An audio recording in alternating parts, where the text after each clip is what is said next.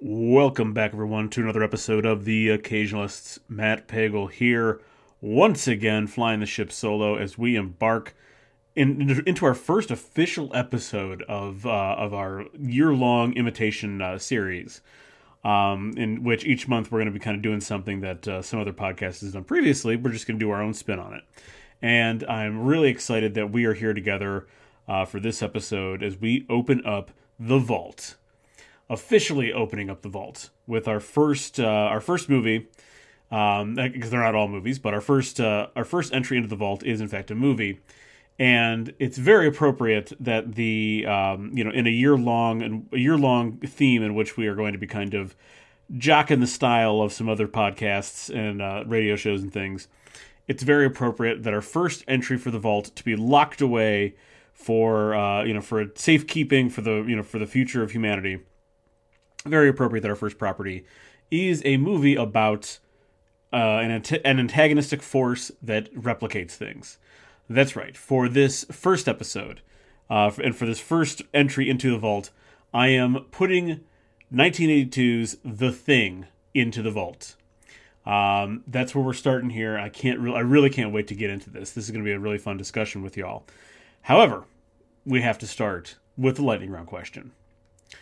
So, if you're familiar with the movie The Thing, and I hope you are, I feel like that the people that listen to this, you probably are familiar with this. If not, go ahead and pause this, watch the movie, come back. You'll be better for it. So go ahead, pause it now. I'll wait for you. Okay, welcome back.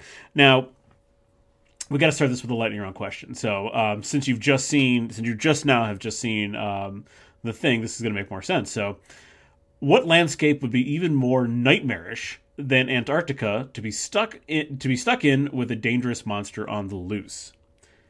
So, obviously, one of the big themes with The Thing is the sense of isolation, and it doesn't get much more it doesn't get much more isolating than being stuck in the Antarctic tundra, thousands and thousands and thousands of miles away from civilization. The whole setting for this movie is pitch perfect. It really helps amp up that particular aspect of the movie, this paranoia and this isolation. But what would be worse? What do you think would be worse than Antarctica? And I'll give you my quick answer here. I basically, any kind of extreme condition would be terrible. So I'm just going to invert it. As a big person, as a large man, one of the things that I would certainly hate, one of the things I do hate more so than being cold, is being hot. So how about like deep in the jungles of like the Amazon or something, or in some other inhospitable desert situation where it's like 110 degrees all the time. Either way, you would have this situation where the environment is really, really rough, and it plays against you in order, the Amazon rainforest can be a very isolating, not that I've ever been there, but it can be a very isolating place. There's a reason why there are tribes in the Amazon that, not that they're uncontacted or anything. I mean, that's not accurate. I don't think there are any more uncontacted people on the planet at this point. But there are tribes in the Amazon that choose to stay there because it is far away from everything else. Like, they don't want to, they don't necessarily want to leave their culture to be assimilated into another culture. And the rainforest is perfect for that sort of, kind of staying out of sight, staying out of everyone's way. So I think that's where I'm going with this one. I would hate to be in a super hot environment, add in the humidity of the rainforest. That's where I'm thinking a scenario like The Thing would be just as bad, if not worse. At least if I'm cold, I can put on some layers. If you're too hot, what are you going to do? Take off your skin? I mean, I guess The Thing will do it for you, right? So there's your lightning round question. Think about that. Maybe you have some other answer. You can throw it in the comments, or mention it in a review. Do something. Interact with us, please. I love it when you guys do that. But we're gonna get into it now. We're gonna jump into the full discussion of our first vault entry, The Thing from 1982. I think it's important to start with a little background info here for this movie. So obviously this is directed by one of the all-time horror masters, one of my all-time, if not my all-time favorite director, John Carpenter. It's written by Bill Lancaster, and there's also a story credit for John W. Campbell. And John W. Campbell also has a story credit on the 2011 prequel, has a story credit on the 1951 original. That's because John W. Campbell wrote the original novella called Who Goes There? And the changes are especially to, well, the changes are nominal, basically. Obviously, the cast and things are smaller than the cast in the book or the novella, but basically a lot of the elements from the novella are there, very much right on the nose in every version of the thing. So so John W. Campbell got like a full story by credit, as opposed to, sometimes you'll see like inspired by, based on, whatever. But I'm pretty sure John W. Campbell got a full story by credit. The cast is absolutely outstanding. I'm going to pull this up real quick here so I get everyone's name correct. Obviously we have starting off with Kurt Russell, one of Carpenter's favorites. Kurt Russell, R.J. McCready, the helicopter pilot. We got Wilford Brimley as Blair, the senior biologist. T.K. Carter as Knowles, the cook. David Clennon as Palmer, one of the mechanics. Keith David as Childs, our chief mechanic. Richard Dysart as Dr. Copper, the physician. Charles Hallahan as Norris, the geologist. Peter Maloney as George Beddings, the meteorologist. Richard Macer as Clark, the dog handler. Joe Polis as Fuchs, the assistant biologist. Donald Moffat as Gary, the station commander. And Thomas Waits as Windows, the radio operator. Fantastic cast. You know the names of, Kurt Russell, Keith David, Wilford Brimley. You probably know Donald Moffat from a lot of things if you look him up. You probably know Charles Hallahan from a lot of things if you look him up. It's just a cast of such a well put together cast of outside of Kurt Russell and Keith David, a lot of really excellent sort of character actors and good ensemble actors in this particular cast. It's a fantastic cast. Let's see. I do think one of the most important things when we do talk about this movie and we get into it, and for all the glowing things that I'm going to say about this movie, and there's going to be a lot of glowing things I'm going to say about this movie. This movie was originally critically panned. It was a box office failure. It actually resulted in John Carpenter being bought out by I want to say it was Universal. Originally had signed him to like a 3 or 4 picture deal, and after this movie failed and was just not a box office success, and then obviously also taken to task by the critics, they actually canceled. They bought him out of that contract instead of letting him make all the movies. And Carpenter took this very, very personally. He was just so distraught over the reception to the thing. And it's not hard to imagine why. Upon hindsight, like we're just a few weeks removed, I want to say, from E.T., or possibly a few months removed from E.T. Making its debut. So like we already had like a lovable, cuddly, fun alien. There's also a lot of science fiction and fantasy released in 1982. That kind of got drowned out. I remember reading some other stories about how this movie was also under promoted. And what promotion there was, it didn't really sort of let on to the true overwhelming, excuse my phone there, I forgot to silence it. The true overwhelming bleakness of this particular movie was just sort of, which you can kind of understand why a studio isn't going to sort of prey on the bleakness of a particular movie. But nonetheless, a lot of people went into it not understanding what was going to happen, and were truly shocked and kind of revolted by how violent and horrific and disgusting this movie actually was. And just for like a quick sampling here, I want to went over to Roger Ebert's original review of The Thing from January 1st, 1982. Or I could be reading that wrong. But regardless, so these are Ebert's actual words on The Thing. And it's just so funny. This is one of those things that Ebert and Siskel and Ebert really, as a big time movie buff, growing up with their TV show, I loved Siskel and Ebert at the movies, but they are very frequently, when you go back and look at some of the movies that they reviewed, they are very frequently wrong. Either they were proven wrong initially because something was actually good and it just took more time for it to kind of gain an appreciation, or they really liked bad movies. It happens all the time with Siskel and Ebert. So this is Roger Ebert's original review of The Thing. The Thing is a great... I'm not going to do... Oh, by the way, I'm not going to try to do an impression.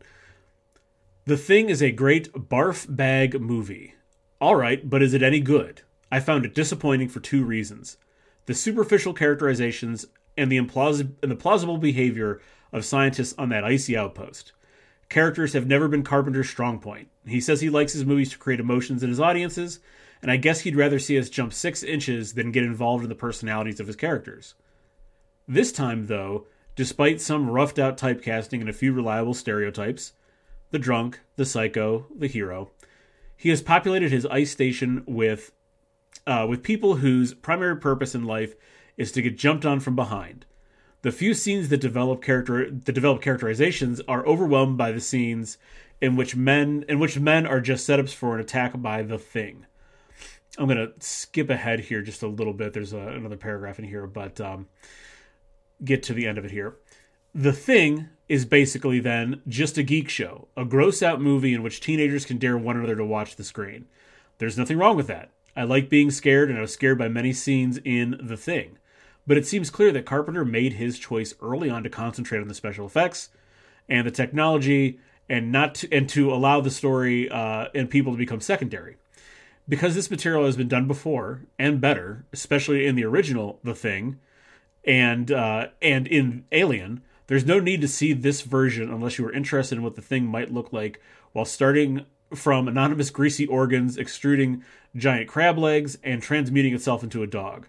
Amazingly, I'll bet that thousands, if not millions, of moviegoers are interested in seeing just that. Ooh, that was Ebert. Just lambasting The Thing, really going in after it. And it's funny, now because this one part here, towards the end, it seems clear that Carpenter made his choice early on to concentrate on the special effects and the technology to allow the story people to become secondary. I mean, that's not a false characterization, but boy, oh boy, do I wish when I saw an action movie, a horror movie, a sci-fi movie, boy, do I wish that the director concentrated on the special effects as opposed to just making everything a green screen gleep glop like they do now. But Ebert got this one egregiously wrong. But it did take time for this movie, obviously, to gain an appreciation. And while there were, I remember, 5-10 years ago, there were all these articles about all the things that millennials are killing off because, we don't, I don't know, we don't, what was one thing that was particularly funny that millennials were killing off? Hold on one sec, I gotta look this up. Okay, I knew I had this somewhere. It's a whole list of things that millennials are killing because of our change in spending habits, lifestyle choices, living choices, that kind of stuff. And millennials were just killing everything. So, and these are headlines from various magazines. So, like, millennials are killing the golf industry, Business Insider. Millennials are obsessed with the style of life, and it's killing retailers. Millennials are killing the movie business, New York Post. Millennials are killing the golf industry, again, from an advertising agency blog. Will the millennial generation kill Home Depot? Forbes. Millennials are killing relationships, and we should be concerned. Are millennials killing the running trend? Are millennials killing wine? Promiscuous millennials are killing McDonald's? How millennials lack of manners is killing class. Millennials are killing off paper napkins. Are millennials killing the car industry? Here's how millennials have killed crowdfunding. Are millennials killing credit? Millennials, we are murderers. Murderers. But here's one thing that millennials did not kill. In fact, it's the millennials that saved The Thing. It really is right about... There's like a re-release of... like a Blu-ray re-release of The Thing in like 2000, I want to say like 5 or 6. And it really helped catch it caught a whole new younger audience. And from there, the demand grew and the appreciation grew for The Thing. To heights that, there obviously were horror movie fanatics that were already into The Thing because of the gross out special effects and the incredible gross out special effects. But it definitely garnered a whole new audience in the last 20 years or so, driven by the millennial interest in this movie. So much so that after the first like kind of issue of reissue of, or I should say like DVD versions or Blu-ray conversions of the movie, that there was demand for special editions with alternate cuts and director and star commentary, et cetera, et cetera. Like it really takes off. Post 2006 to about like 2014-15, it's really when The Thing gets sort of its official time in the sun, if you will, and gets the proper reevaluation as not just a great horror movie, but one of the greatest horror movies of all time.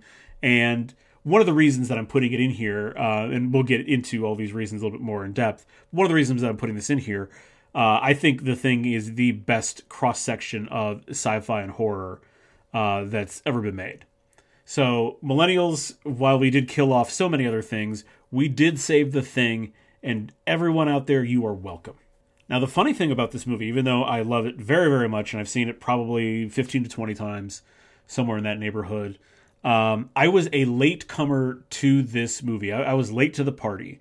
And it was probably actually around like 2003, 2004, 2005, somewhere in there. Actually, probably 2005, 2006. Because the first time I ever saw it, I saw it in college during something that we ended up calling Weird Movie Day.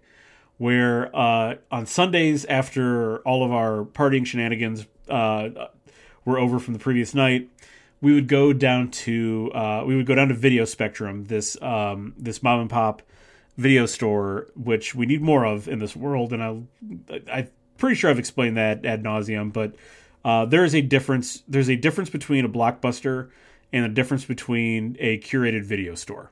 There's a massive difference, and that's what this place is. This is a place that when you walk in, they remember what you got the week or what you were looking for the week before, and they have suggestions tailored to, like, hey, this is what I'm going to help you find. Blockbuster is just 58 copies of Titanic on the shelf, right?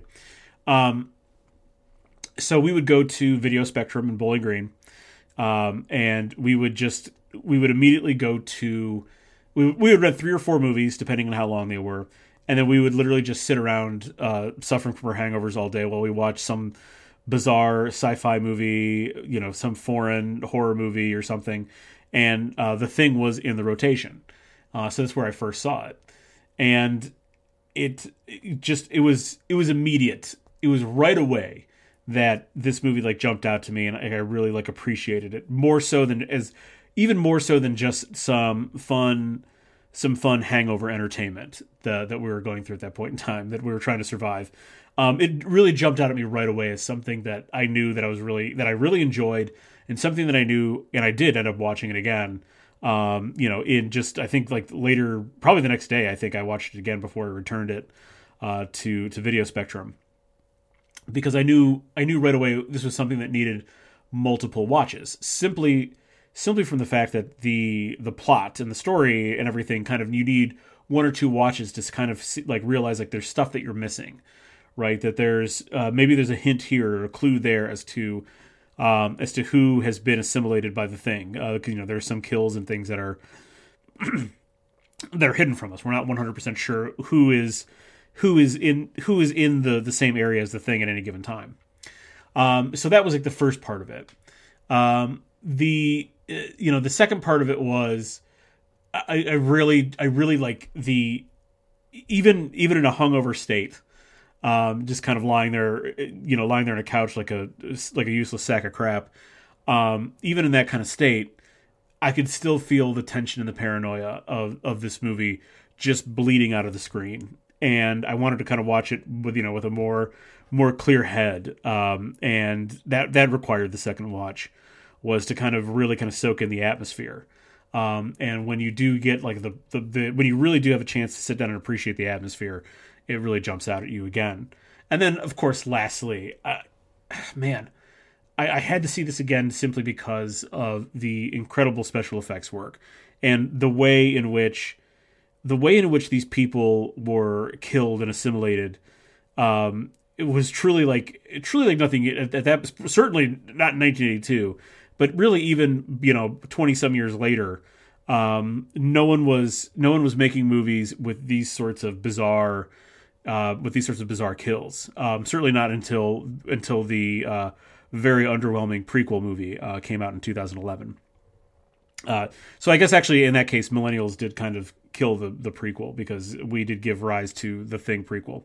But anyway, there's just so much here that like it for me, this movie was one that jumped off the page. Well, I guess not the page, jumped out of the screen. That makes more sense. It jumped off the screen like almost right away. It just was something that, and every now and then I see a movie like that, I watch something like that where it's almost immediately this thing is begging to be watched again. And really, there aren't that many there aren't that many properties whatsoever that have done that for me. We're going to talk about one of them in the coming weeks, but it's stuff like Breaking Bad jumps out at you right away. Stranger Things, that jumped out at me right away as something I thought like, okay, this is something that's going to be worth viewing again. So there are things that that jump out like that just like whatever it is, you immediately find the things that you're liking, and you're kind of taking mental note of them. That like, okay, upon second viewing, I have to look for this, I have to look for that, whatever. And The Thing was immediately one of those movies. All right, so what makes The Thing worthy of a spot in the vault? And as I mentioned before, I think the main one of the things we can start with right at the top is that I think that this is one of the best examples of sci-horror, of where science fiction and horror meet. And I say that knowing full well that possibly people out there right now are, what about Alien? I love Alien. I love Alien a lot. It is one of my all-time favorite movies as well. I just think that this has, with the added element of this sort of mystery of kind of having to kind of figure out the mystery in order to sort of survive to survive The Thing. Whereas it's not necessarily a mystery to solve where to survive the alien, right? You just, once we know this thing has gotten bigger, we just need to kind of figure out like where the safe parts are. And I'm overly simplifying Alien, I realize that, but I like The Thing better than Alien. I just do. And believe me, you will find no bigger fan of the Alien franchise than me. I cannot wait for the TV series. I cannot wait for, I think the new one is called Romulus. I'm an apologist for Covenant especially, but even Prometheus, which I think is vastly underrated. But I just think that The Thing does. I just think that The Thing does what it's trying to do better in that microgenre, that subgenre of science fiction and horror, sci-horror. So that's like the first thing that really does it for me right there. That this is like a sterling example of what you want out of a science fiction horror movie, where there's enough science, there's enough fiction, there's enough science fiction, there's enough horror, there's enough mystery. It's all there in equal parts. No part overwhelms it. We don't need to get too far into the science. We just know that there is sort of a kind of a sciencey explanation for things, for the alien, what it does. We just know enough of it to get an understanding that this is something, how dangerous the thing is. So I think that's first and foremost. This is a sterling example of science fiction horror. The second thing here, as I mentioned before, that the tension, the way it jumps off the screen and it makes you feel just as tense. I'm telling you, this is a great movie to watch in like a dark room by yourself. You will feel that sort of tension and fear and paranoia almost right away. I mean, it basically starts about 90 seconds into the movie with the Norwegians shouting and shooting at the dog, at the dog thing. So it starts almost right away, and it really never relents, even into the final scene where MacReady and Childs kind of face off. That even though at that point everything is supposedly has been resolved, there's still tension between the two characters. and tension over the whole situation. Like, are they, did they win? Even if they won, did they really kind of win? Which is, I don't want to get into too many details there because I have a little bit more on that here coming up. But beginning to end, this movie is very, very tense. And I think that a lot of modern horror movies need to take a lesson in how to build and maintain tension throughout a movie. From if not this particular movie, then take your pick for a John Carpenter movie, because pretty much by and large his entire catalog does a really good job of keeping momentum going, be it tension, be it drama, be it fear and paranoia, whatever it is. His movies, comedy and disbelief, his movies do a great job of keeping that sort of pushing forward from scene one to the final scene. So that's another reason why it's up there. I love that. I love that the characters are sort of, we always talk about movie characters being proxies for the audience. I love that you really are sort of, you are from the rip. All these characters really are from the rip your proxy, and that they are in the same sort of mystery and level of understanding that we are. Even the people that kind of are experts, the biologist and doctor or whatever, they don't understand the situation fully, so we don't understand the situation fully.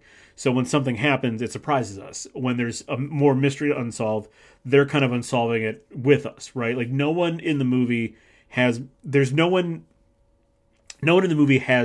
too much knowledge, right, of what's going on. That's when you get like a character in a movie in a movie that's not written as well, just gives like exposition dumps where like, how does this character know all this? Why do they know all these things?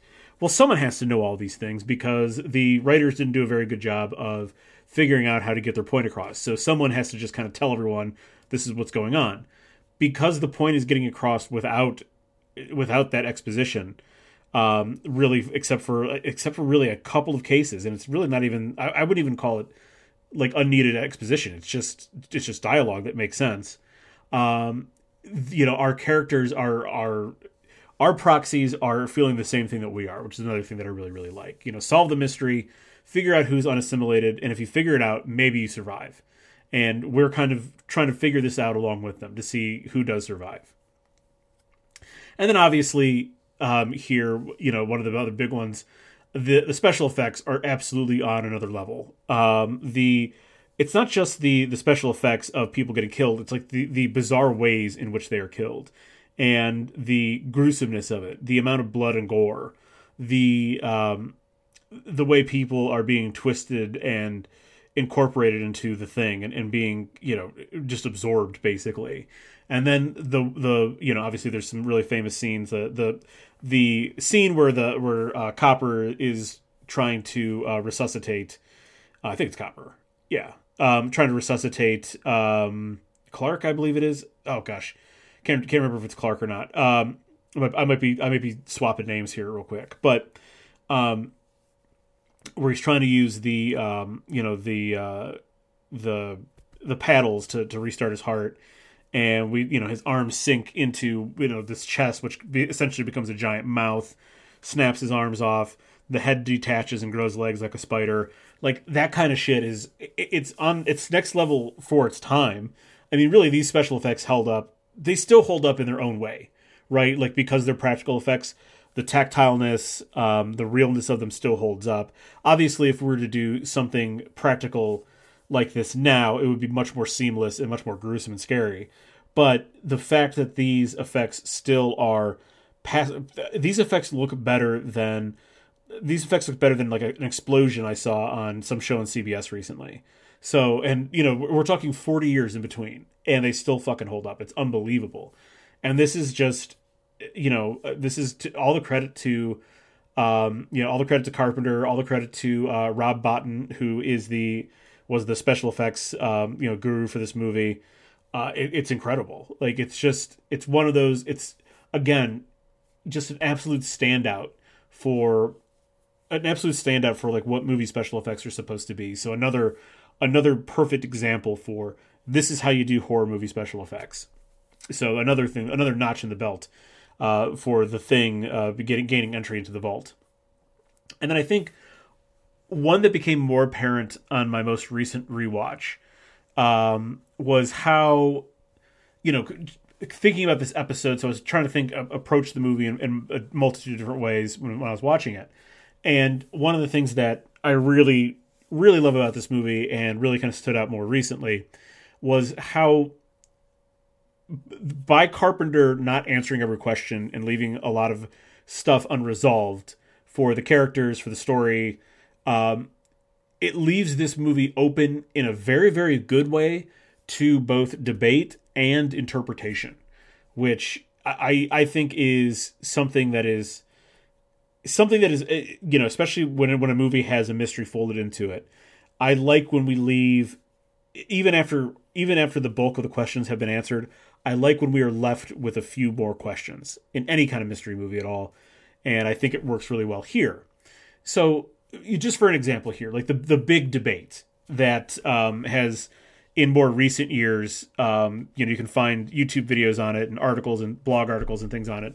The big debate, right, is whether or not MacReady or Child is the Thing, or if both are the Thing, or if neither are the Thing. All of these possibilities, all of these outcomes, MacReady is the Thing, Child is the Thing, they're both the Thing, neither is the Thing. All of these things are, in fact, if you watch the movie and you're very careful about how you're tracing who interacts with who, all of these things are equally possible. And the direction from Carpenter from both of them was like, just neither of you are the Thing. So essentially, what he told Keith David and he told Kurt Russell, act this scene out as though neither of you are the Thing. But that was just their acting direction. When it came to writing it, there is no note anywhere that says MacReady is the Thing or isn't the Thing. There is no note that says Child is the Thing or isn't the Thing. That's just how the scene is written. It just ends with them kind of sharing this laugh over over the resolution of the situation, sharing a bottle of whiskey, which may or may not actually be whiskey, one of the things to look for. So it just ends, and there's no alternate cut. Actually, take that back. I think there might be an alternate cut where there's a little bit more of a hint. I got to double check on that. But the way it was written was just, we don't know. The situation was resolved, and maybe one or both are the Thing. Maybe neither of them are the Thing. And, even sitting here kind of talking this out through, just thinking about how they both kind of interact with each other, they could be interacting with each other and laughing because they are both the Thing. And they both know that the plan failed and they're both going to die. Or they're sitting there laughing, sharing a laugh and sharing that last drink with each other because neither of them are the Thing. They won, but guess what? It fucked them over anyway. They're going to die. They're going to die out in the cold anyway. So all of these things, the way that the movie wraps itself up, all of these things are equally possible, and it's everyone has, based on evidence throughout the film, everyone has a different opinion on it, and I wouldn't say like those opinions are correct or not, but they all have supporting evidence to kind of shed some kind of light on the ending, right? So that's the big debate with that always comes out of this particular movie, and I think.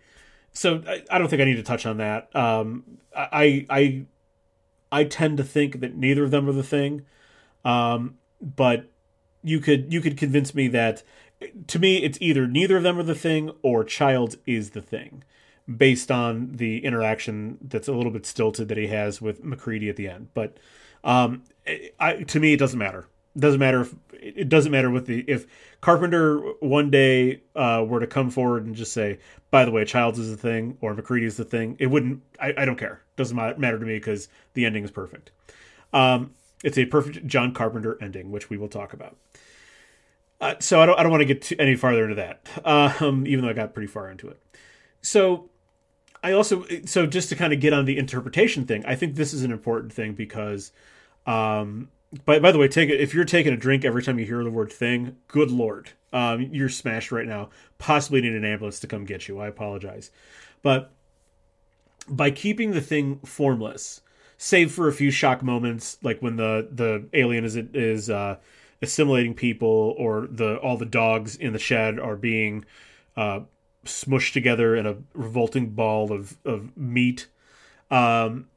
Because it's formless and it looks like us, this allows the viewer to interpret or assign any messaging that they want to on top of the situation that's happening. And we talked about this before. Horror movies very often are vehicles for some kind of message. Usually you can kind of pick it out. It's more obvious.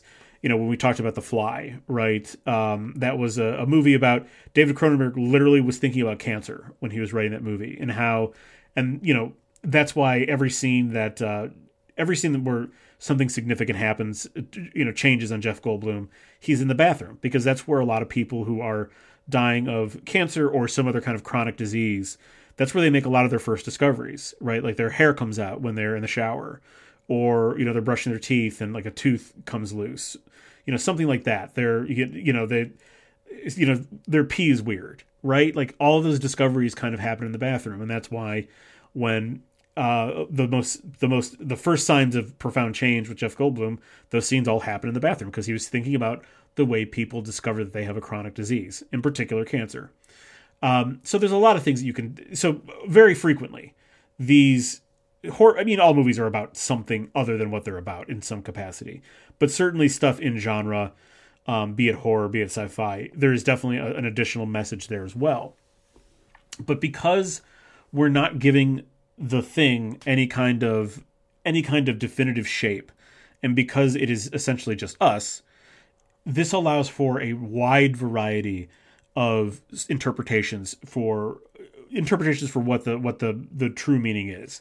And I don't think there's necessarily one true meaning that Carpenter had in mind, but some of the things that in more recent years that others have assigned to it are very interesting. One came from, I'm going to start this one off because it came from an episode from another podcast that I really enjoy, Blank Check, when they did their John Carpenter breakdown, and they talked about this movie. They had on a trans film critic, an entertainment writer, and whose name is escaping me right now. But obviously the late change in their life, very significant late change in their life, identifying as a different gender, and thus living as a different gender, really kind of made the trans allegory, and also for that matter, I guess you could kind of expand that to any kind of person, be they trans, gay, lesbian, who is not out. You can kind of expand that allegory to fit the thing pretty well, pretty neatly actually. So if you're thinking about it from like a trans allegory, this is a creature trying to blend in amongst a group of men, even though it knows deep down inside it is not a man. And that's the quick blurb on this very excellent episode. You should go listen to it. This very excellent episode of Blank Check covering this particular film. But that's sort of the blurb, right? That this, you can understand, you can relate almost in a way to the thing if you were a person who is kind of harboring, I don't want to say like a dark secret, but is harboring something inside of you, and all you're doing is pretending. Basically, you can understand how one could draw those parallels to the thing and to the thing that you have not let out in the world yet. How about a communist allegory? And given the time frame, it would make sense. 1982. The unseen spread of communist ideologies amongst a group, resulting in extreme paranoia. Right, like that's a big element of the thing, is how everyone is so quick to turn on each other. There's obviously the blood test scene where tensions are super high and no one trusts anybody, and you can kind of think about that as this, and given the fact that they're testing this dark red blood, you could kind of draw this allegory to the way the fear of the spread of communist ideals and an ideology and communist thinking through an otherwise, what's an American outpost, as we know. So there's a communist allegory there. There's also a disease allegory here that a lot of people have kind of floated throughout the years, be it HIV, be it cancer, or whatever. There's also a disease allegory here. One that I kind of I'll give you my allegory that I kind of cooked up upon most recent viewing, and I see this as the loss of the authentic self is this sort of allegory that I see at play here. The authentic self is who you are at your core. And if you pretend to be something else for too long, you can lose that authentic self completely.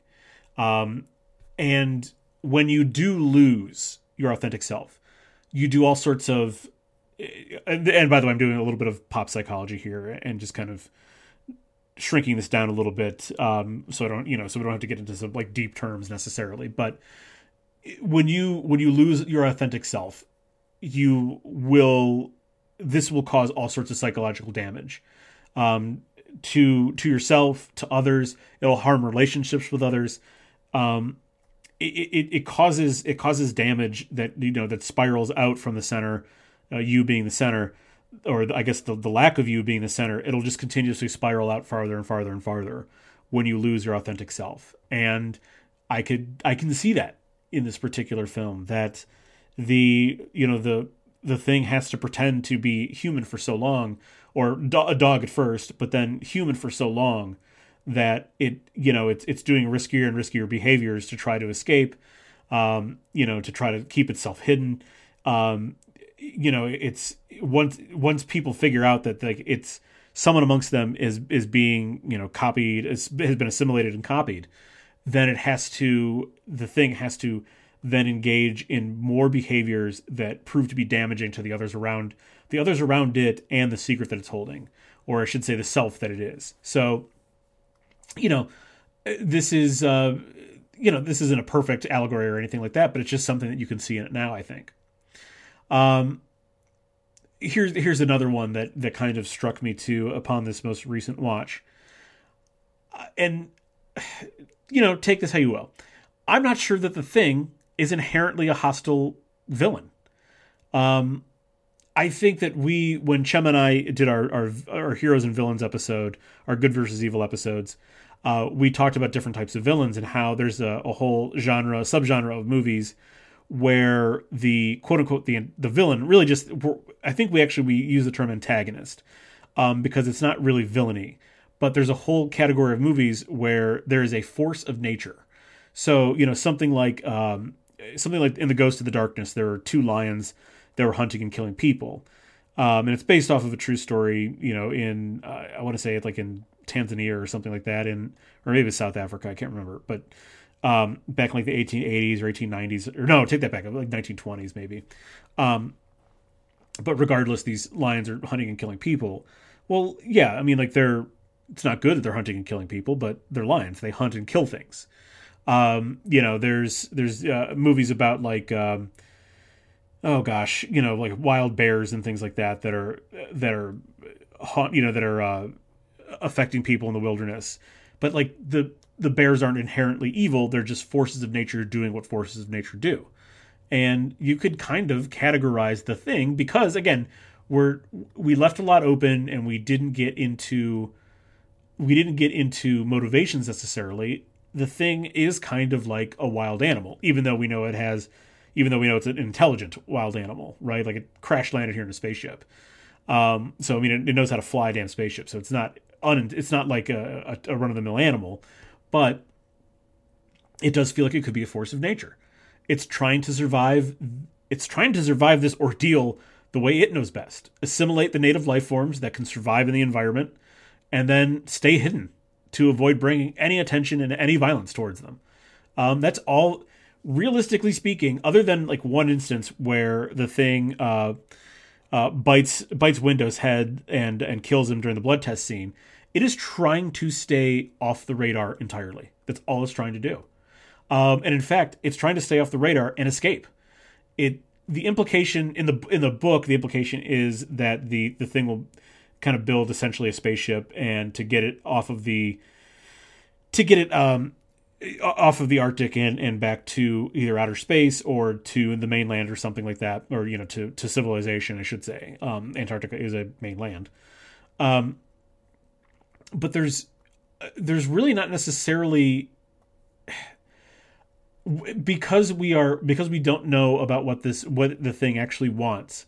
A lot of the stuff about it assimilating all life on Earth in a matter of days or years or whatever it was, and what it's trying to do, all of that is speculation by the human beings in Outpost 31. We don't know. All we know for sure is that this thing is trying to escape and get back to its ship. Is this sort of a rock solid reading on all this? No, I don't think so. I can admit that you can blow holes through a lot of that, but again, the movie leaves itself open to this kind of possibility, because that's what really smart and great pieces of art of any variety do, right? Like they are good at leaving the door open for certain interpretations, for certain to draw certain allegories, to extrapolate. You can take one scene and extrapolate it into something else, and that's what I think a lot of the best works of art do, right? They just leave that door open for us to make that next leap, basically. And I will say, where this kind of gets, where to me, and maybe I need to go back and rewatch the prequel, but the prequel seems to paint the thing as much more malicious, which I think is kind of a mistake. Well, one of many mistakes with that movie. But I think it does kind of reduce it to a little bit more of a one-dimensional modern horror villain than possibly, a kind of wild animal that we just don't understand, which I think is much more interesting than what's happening. It's much more interesting than anything that's happening in the prequel movie. But neither here nor there. I also think that there are two standout scenes in this movie that kind of solidify it as being vault worthy as well. And start with probably the most famous one, the blood test scene, where we have Windows, Knowles, Palmer. We basically have at this point all of their survivors are tied up. Childs is there, and McCready has a theory about outing the thing for which one it actually is. That the way that it's sort of in the previous scene with the I guess I could have picked that scene as well, with the resuscitation scene where the doctor loses his arms to the chest mouth, the giant gaping chest maw of the thing.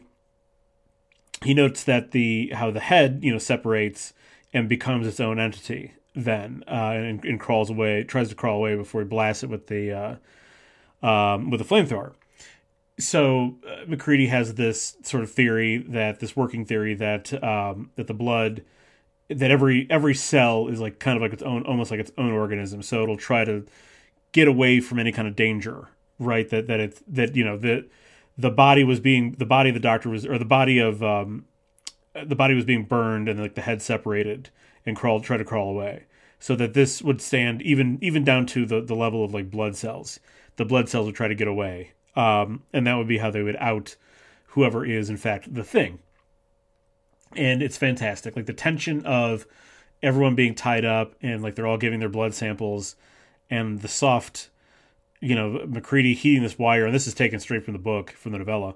McCready heating up the copper wire to make it, piping hot, and then that soft fizz, that almost this like that sound of the blood being kind of steaming up and cooling down the wire, just sort of as the signal that you're okay, that you have not been replicated and assimilated and replaced. And the tension from that scene as it unfolds, it's only a few minutes long, but it's long enough. And the look on everyone's face when they clear, when they clear they clear the test, but also this kind of idea that like, well, maybe McCready's full of shit, and he's actually the thing, and he's just fucking with us or whatever. Or maybe McCready's full of shit and he doesn't know, he's just full of shit, he just doesn't know what he's talking about. All of these things are sort of present once once there is no one essentially tests as being the thing, until Palmer tests as being the thing. And that whole scene with the, the way that they did it, the way they tested it, but also like as soon as the hot copper hits the blood and the blood lurches out of the petri dish and starts crawling back towards Palmer, and the way Palmer's body just sort of begins separating and contorting and twisting, and even though it's tied up, it's just a fantastic scene. And it was so unexpected too. Like the first time that you see, and by the way, sorry, I'm probably a little late for spoilers this far into an episode, but if you've never seen The Thing before, spoiler alert. But it's also super unexpected that like when when we're doing the test, you're kind of, I guess I don't know what you're expecting, but like it kind of lulls you in because it's just, it's like failed, I guess past test, and it's quiet, right? Like it's quiet every time, the sound for you passing the test is just this quiet hiss. And then obviously when you don't pass the test, it's what happens with Palmer. And it's just fantastic. It's just that reveal as Palmer as the Thing is just fantastic. The gruesomeness of his like whole body opening and like his head kind of becoming a whole mouth and clamping down on windows, just fantastic. It's one of the best scenes in horror movie history.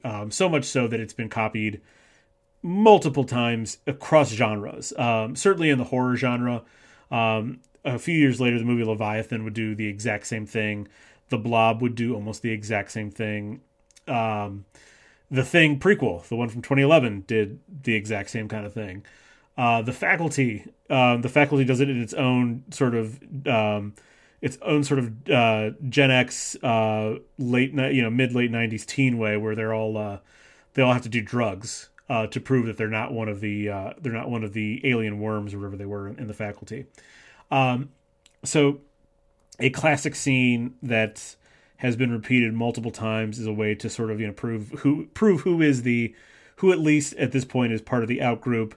A scene that has been replicated so many times, and it's been replicated sometimes to varying degrees of success. Sometimes the spin on it is a lot of fun, but I don't think any other movie has done it as well as The Thing does this sort of testing scene. And then, of course, as I talked about it before, the final scene. And this is what if you listen to this regularly, and congratulations, I appreciate it. I can't believe that you do, but I do appreciate it. The final scene is what I call and obviously this is a John Carpenter movie, but it's what I call a John Carpenter ending. And I think this might be the best John Carpenter ending of all time. So what is a John Carpenter ending? You've heard me mention this before, as I said. I most recently mentioned it on our double feature of, I believe, The Purge. Yes, it was The Purge and whatever else we did. Oh, Battle Royale was the other movie that we did a double feature on during Fright Fest.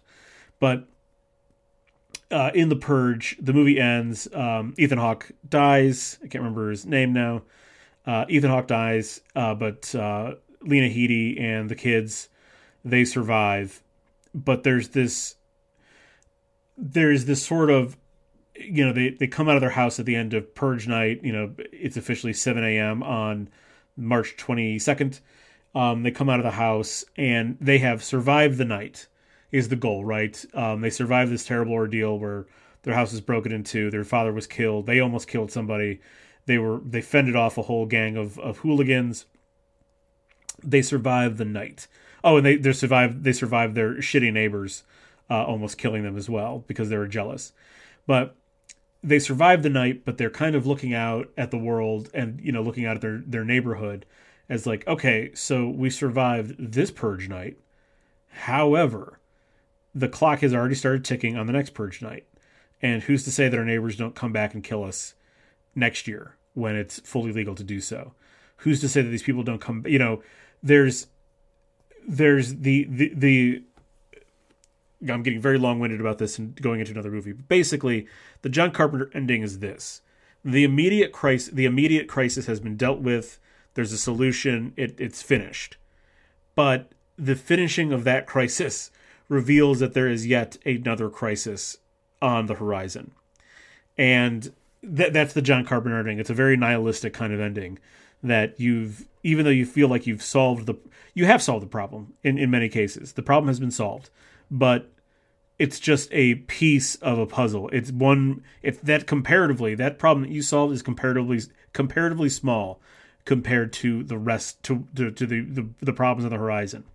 So in this case, we have MacReady and Child sitting there. Either one or both or neither are the thing.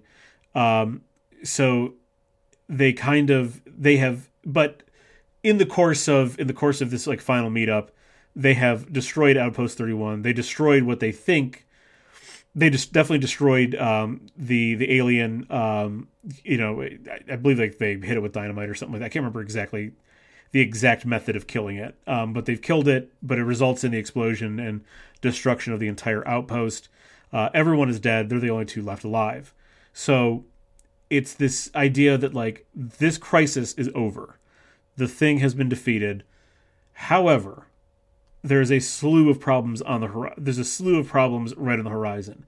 The first one is mainly that, well, okay, you solved this problem, but in the course of solving this problem, you blew up the only thing that is keeping you alive. Whether or not both of you are human or otherwise, you're going to die out in the Arctic and freeze to death. I guess in the case of the thing, you would just kind of freeze until something thawed you out again. But the original crisis has been contained, but at the cost of their lives in some capacity going forward.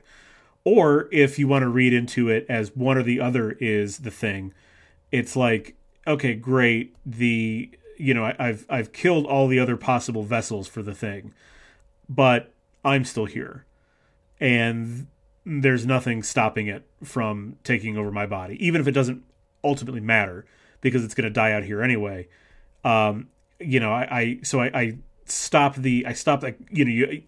MacReady might be thinking I ended the possibility of this thing getting out any farther, but I'm still here. It's still going to take over and incorporate my body and kill me. But, whatever. I guess it's just sort of that's just sort of the price to pay for this particular thing. Or you can even read this even farther out, that they're unsure who the thing actually is. And there's the possibility that if someone comes to find them, that if one of them is the thing, or if both of them are the thing, then despite the crisis sort of being stopped for the time being, as soon as that thing gets into civilization, then we're talking much more serious problems. So we have the general premise, the general setup for the John Carpenter ending of the crisis being the crisis being solved, the crisis being averted, whatever. But here there's multiple layers to the things that could happen next, right? And none of them are particularly good. The best possible outcome is that neither MacReady or Child is the thing, and they both freeze to death in Antarctica. That is the absolute best outcome. And that is how you put together a John Carpenter ending. Make it bleak, make it a little bit nihilistic, but, the problem was solved. Now, the interesting thing here is, though, even though this is a movie that I really, really love and I've seen, over a dozen times, I would guess like 15, 16 times probably, this is definitely a movie that I have to be in the mood in. Now, I'm always down to watch some scenes, like I'm always down to watch the blood test scene, to obsess over the ending scene, whatever. I'm always down for a clip here and there of this particular movie, but this movie for me is like a full experience movie. So I don't feel like I'm not sure if I've mentioned this on the podcast before, but for a while I was literally watching Beer Fest probably 3 times a week while I worked. No particular reason. I just wanted something to laugh at, something I could kind of tune out that I've seen so many times, that I can tune out when I needed to, that, I can just kind of almost listen to, and it'd make me laugh or whatever. This is not one of those movies. This is a movie where I want to get the full experience, where I want to be wrapped up in the atmosphere and the mystery. This is where it's got to be late at night, nice quiet dark room, maybe an adult beverage in hand, just kind of sitting and ready to, for the next 90 minutes or so, 100, I don't even think it's 100 minutes long, but just sit and enjoy the, actually I think it's over 100 minutes, but just sit and enjoy the whole atmosphere of it and really kind of sink into it. So for me, it's not it's not just like a throw on anytime kind of movie, but it's there are just times where I'm like, okay, we're gonna prep, we're gonna set up, we're gonna get ready to watch this movie. It's gonna be a blast tonight. So it's one of those kind of movies for me. Now, the thing that we're gonna be doing to kind of wrap up this part of the discussion for every single episode this month, so as we're putting these media properties into the vault, we are going to include like a little note with them, for the future humans that find it. We're going to leave a little note for them about this thing that we put away for safekeeping. And so I'm diving headlong into this, and and I should say, let me backtrack a little bit. Leaving a little note, but it's just sort of like a couple sentences, right? Like nothing too long. Just kind of like a quick personal explainer for why this thing is in here. Drink again. Why we've decided to put this thing in, or some kind of instruction for it, whatever. You're just leaving a note and you're writing something on it that kind of says something about this particular movie. So I jumped in head first into this particular part of the assignment. And I opted for a poem. I am leaving future humanity a poem about the thing. And, what for me, this is a poem of like what to expect and kind of how best to view this. So here we go. Here's my poem for the future of humanity about the thing. When fear pricks the soul so acute, and doubt creeps twisting the truth, hold fast to thy inner flame. By its bright blaze, see clear through night. True to oneself, doubts take flight. Stand in truth, and prevail we might. That's what I'm leaving for future humanity to check out when they do find our vault and they do find the thing stuffed in there. All right, and so last but certainly not least, to kind of finish the full copying, lovingly copying the imitation of Film Spotting here, we got to end with the top 5. This is something they always do in their podcast, and it's not just necessarily a top 5 list of like, my top 5 favorite movies that are like in this case, my top 5 movies that are like the thing. There's usually kind of a twist to them. So I went for a little twist here. And since I didn't only mention it a couple times, and there's no reason to mention it more than a couple of times, but I mentioned the prequel, I opted to finish off this episode with a top 5 scenarios for a proper sequel to The Thing. So that's where we're going to go with this top 5. So we'll go bottom to top, starting with number 5 here. And this is a direct continuation of this first one is a direct continuation of the original. But we're gonna advance all the way into modern times, and I want to come to modern times because I don't know if you're aware of this, but you can now take cruises to Antarctica, and they're very, very nice. But it opens up a kind of avenue, a different kind of avenue, and a different kind of threat for the thing that would not have been present in 1982. So we have a research/tourist cruise to Antarctica that's going to encounter the thing. It could, it doesn't matter if McCready or Childs or either or neither with the thing. We'll just pretend like there's another one there or something. But we have this research vessel that's going to come, drop some scientists off to take a look at things.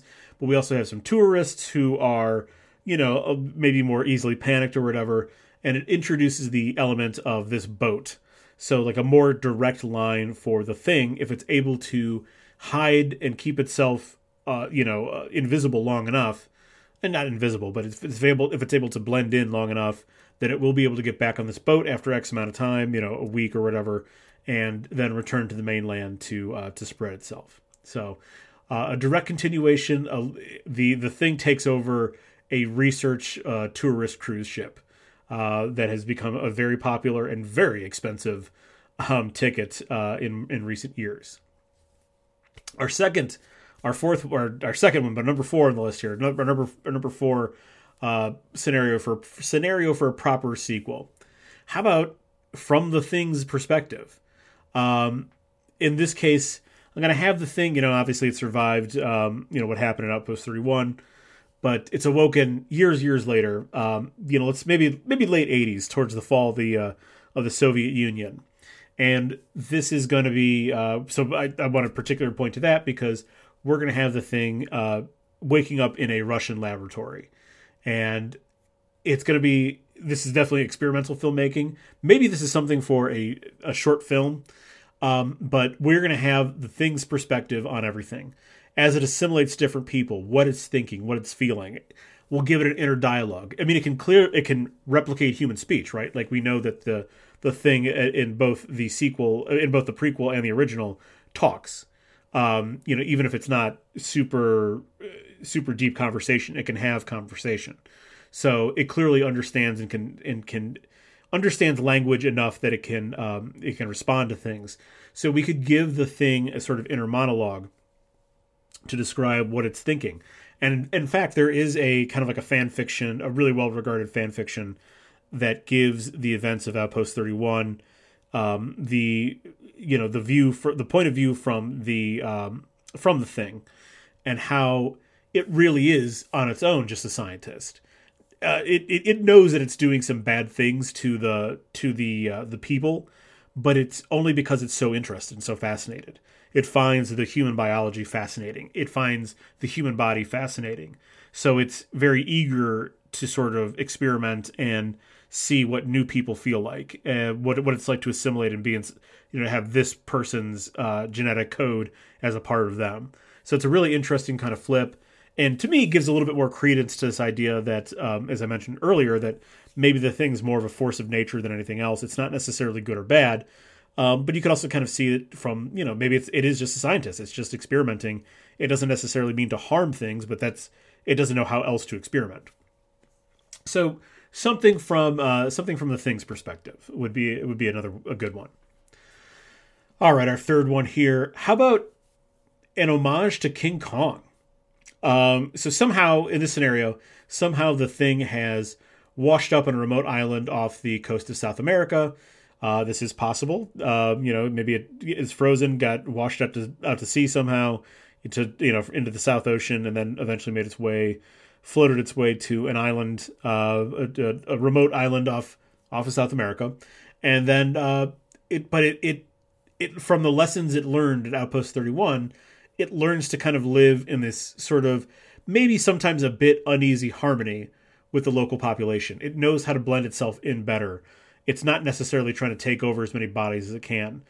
And maybe even people kind of, maybe kind of people, the people of this particular civilization, we could even go and kind of make them very primitive. So they're still kind of like a pagan civilization or something that worships multiple deities or whatever. And maybe they think this is one of their deities that has come and taken the body of one of their own.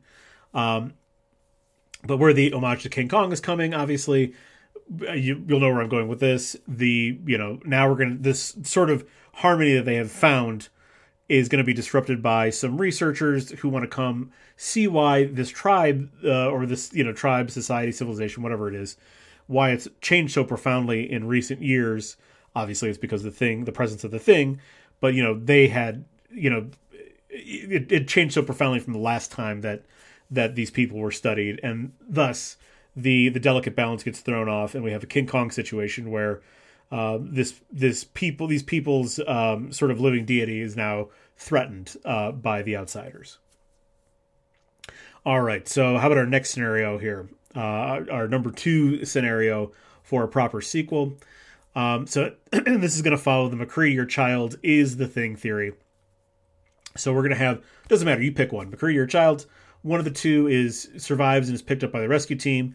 They are the thing, but the thing, again, learning from what happened, is not as eager to assimilate. It waits a long time and it learns more and more. It goes and lives the life of Childs and McCready, back in America. It lives as that person, lives in its skin for maybe it's even years. It lives this way before collecting all the information it needs to collect, and begin assimilating people. Or maybe it lives long enough that it doesn't begin assimilating people, right? Like we could even flip that, and I'm not sure if that's as interesting, but you could even flip it And, we have this idea of like the authentic self. Maybe the thing finds its authentic self and finds that its authentic self is some kind of harmony with humanity. Not as interesting as it being a little bit more deceptive and assimilating humanity anyway, but something to think about there. And all right, how about our number one scenario for a proper sequel? How about a post-Thing world? So the Thing has made it off of Antarctica, out of the outpost, and what was theorized to happen has happened. There are people that have been, most of humanity has been assimilated by the Thing. And so we're going for kind of like a Walking Dead kind of scenario here, where most of humanity has been assimilated by the Thing, and but we have pockets of people, and to kind of dissuade, because it was difficult for the Thing to assimilate in Antarctica. We have whatever remains of humanity kind of living in extreme conditions, right? As kind of a buffer against the Thing so easily infiltrating. So you got people living up in the Arctic Circle, or people have migrated to Antarctica or other cold places up in the mountains. Maybe they're in super hot place. Maybe there's people who are living on the edges of volcanoes or whatever now, but or underground completely. But could be an interesting sequel, a post-Thing world in which most of humanity has been assimilated by this visiting alien. All right, that is it for our first entry into the vault, The Thing from 1982. I think I have made my case very clear. If you disagree, feel free to let me know in the comments or wherever you happen to be finding this. Always up for a little debate on this thing, on these kind of things. And again, if you've been drinking along to every time I said The Thing, God bless you. You are with the angels now, more than likely. But if this is not exactly your particular flavor, stay tuned next week. We will be talking about It's Always Sunny in Philadelphia as our next entry into the vault.